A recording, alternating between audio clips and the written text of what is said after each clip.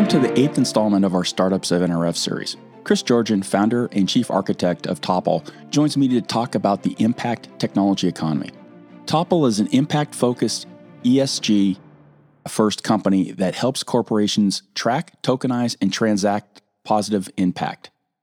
Founded in 2017 upon the premise that our current economic system can improve and become fairer, more equitable, and that ethical, social, and sustainable concerns should be central to business and policy decisions.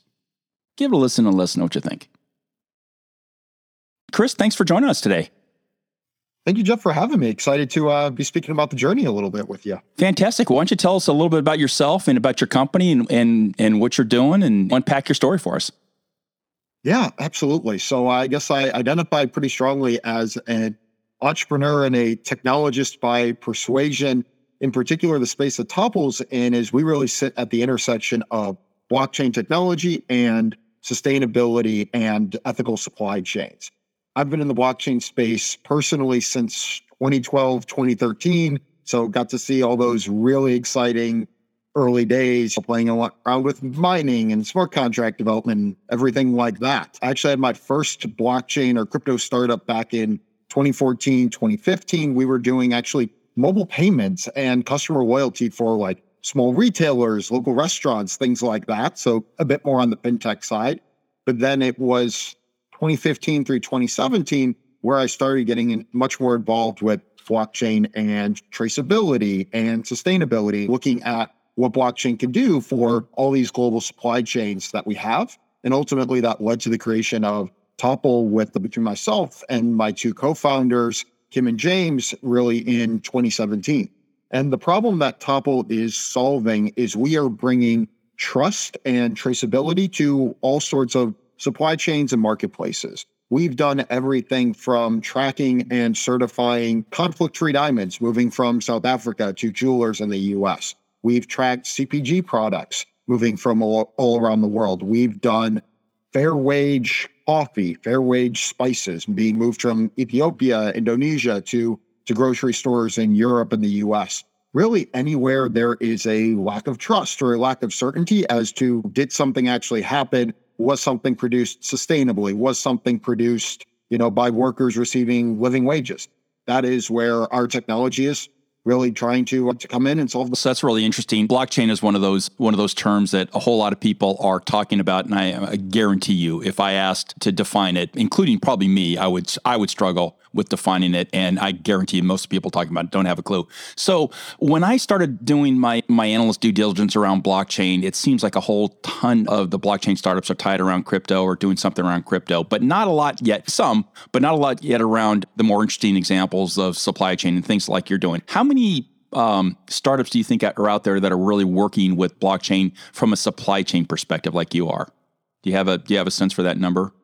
Yeah, there's probably maybe a dozen or so, maybe a bit more, that are building supply chain solutions on top of blockchain. But we're actually much more unique is we're actually the blockchain itself.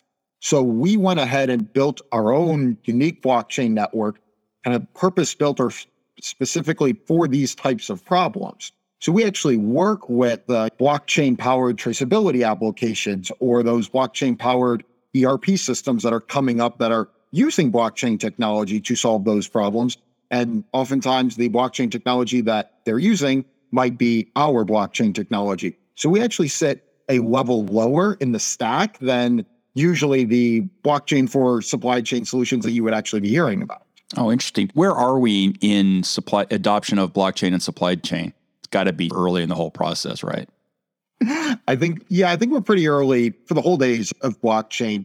I think arguments can be made that we're either probably right before the dot-com bubble, if we want to use the internet as an analogy. So you're probably right before or maybe right after that dot-com bubble. So some of your big blockchain companies that will survive and will, eventually reach the scale of Facebook and Amazon and stuff like that, some probably exist, some probably don't. So we're probably in that late 90s, early 2000s phase to draw an internet analogy is what I usually tell people. Well, let's hope we don't have the end result of the dot-com experience, and we just have a nice smooth takeoff for you. The end result wasn't bad. It was just the intermediate. Well, way above those prices. Oh boy. Oh boy, as an analyst, I sat in Silicon Valley and watched that whole thing, and we lost so many analysts to the whole .com experience and watched them go kaboomski. I rode that one out. Where would an analyst put your solution? Are you considered supply chain or in the classic bucket of technologies? What space do you want to occupy? We almost, and probably most blockchain providers really sit almost along like the cloud infrastructure side or kind of the IT side of things. We do have, though, a number of really important key partners, actually one of whom we're going to be exhibiting with at NRF, Mercado Labs. And basically, they are the export-import supply chain tracking platform built atop our technology. So we absolutely have kind of partners and offerings that fit purely on the supply chain side. But the core of our business and where our identity sits is a bit closer to traditional tech infrastructure. So if I was back in my Gartner days and I came knocking at your booth and I said, I've got this whole landscape of retail techs, your choice would be to be blockchain infrastructure. Because I don't know that's a great category yet. It will be, but I don't know is it. So you want to be early on in a bucket as opposed to sliding into a more mature like a supply chain bucket that needs to differentiate for the. So the way I actually think about it is I want to know who's on that bucket list, because the people on that list that you're walking up to me with, those are actually the people that we build the partnerships with. And those are the people that we are powering and enabling. So we love that list because that's our list of partners that we want using our tech. As that evolves, you want to be the infrastructure, which is a good spot to be in for sure. Who's going to knock on your door at NRF, and then what are you going to tell them? Absolutely. So the door knocks that we get when we're in conversations similar to the ones we're expecting at NRF really are around this idea of making ESG more verifiable and making it more transparent. There's a lot of sustainability claims and ethical practice claims running around. And there's a lot of interest right now in how do I bring more surety to those claims? And that's really the question that when people walk up to us, that's what they're looking for help with. And people are starting to understand blockchain technology as something that can provide verifiability, can provide trust. So it's really, we've got all these claims running around right now, and people want to be able to back those up with something. And that's where our technology, either by itself or in conjunction with some of our partners, that's really where that comes in. So as we evolve this whole solution set in the next couple, 3 years, and looking at the amount of money that I'm seeing in the startup world around blockchain, and not just the crypto piece, but the piece you're talking about, it's increasing dramatically. Are you going to stay? Because you sound like you're in a really cool space. The examples are conflict-free diamonds and sustainability stuff. But are you going to stay in that sort of defined space, or as the blockchain grows and supply chain solutions grow, let's just say maybe there's other retailers or whoever maybe don't quite have that same approach that you're looking for. Are you going to grow into that solution, or are you going to stay in that space you've defined right now? So I think the core of our business will always remain in that space, but we'll absolutely branch out from there. One of the reasons that we really identified ESG and kind of some of these supply chains that do originate in kind of the more remote or low-tech areas of the global south is just stems from what blockchain can do best. And what blockchain can do best fundamentally is provide trust and provide communication or connectivity where it didn't exist previously. So if we're thinking about a large, well-established grain or wheat supply chain that's purely in the US, there's plenty of trust there. They're only large enterprises that are working in that. Everyone's got their big legal departments. Everyone knows exactly what they're doing. There's not as much demand for that increased level of trust. But as blockchain proves itself out in those absolutely lowest trust environments, then obviously all technologies, it basically works its way up that chain, essentially. So for us, it's not saying, oh, we're always going to stay there. It's, wow, this is really the area that most acutely needs the technology. Therefore, it's the perfect entry point to prove the technology, to cut your teeth, so to speak. What do you see 2022 looking like for you? So with the back half of 2021 is any indication, we see a lot of acceleration, especially in the ESG space.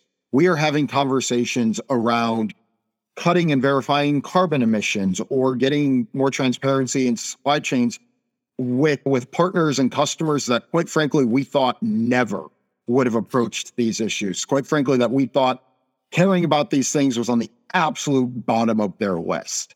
I think we're going to just start seeing these things become much more mainstream. So, yeah, the technology of blockchain becoming fully mainstream, we're in the earlier days of that. But in terms of this lowering carbon footprints, getting more transparency and traceability into supply chains, getting carbon neutral or low carbon products, people caring about the carbon footprints of the products themselves. We see a big proliferation on that front. And I think it'll be really interesting to see how product lines come back into the market once some of the supply chain difficulties that we've had because of the pandemic really clear up. I think there's always a risk that when people get excited because of some sort of crisis or external factor, it's a question of, all right, once that is passed, do we just go back to the way things were, or do we build on that momentum?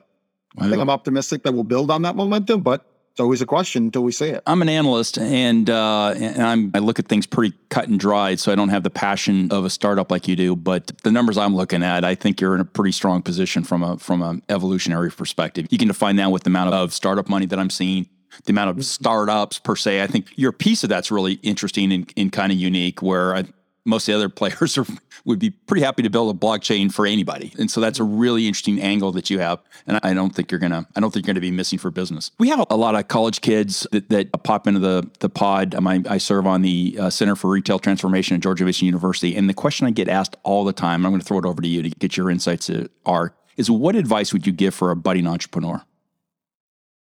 Yeah. So as someone who actually jumped right into this during my own last year of college, there were, I think, a lot of lessons that I only learned along the way.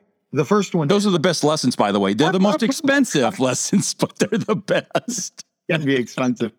This is one I've heard a lot, so this is really just me repeating something that I've learned is incredibly true.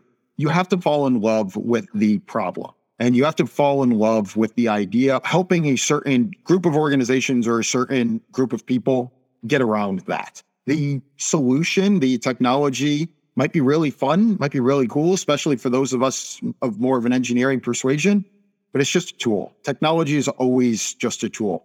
Fall in love with the problem, because that will then allow you to be fully creative in just finding the best way to solve it. If you come to a problem with your solution already fully worked out, you might be missing something, and you might be missing an iteration or an improvement that really could take you to the next level. That's definitely one piece.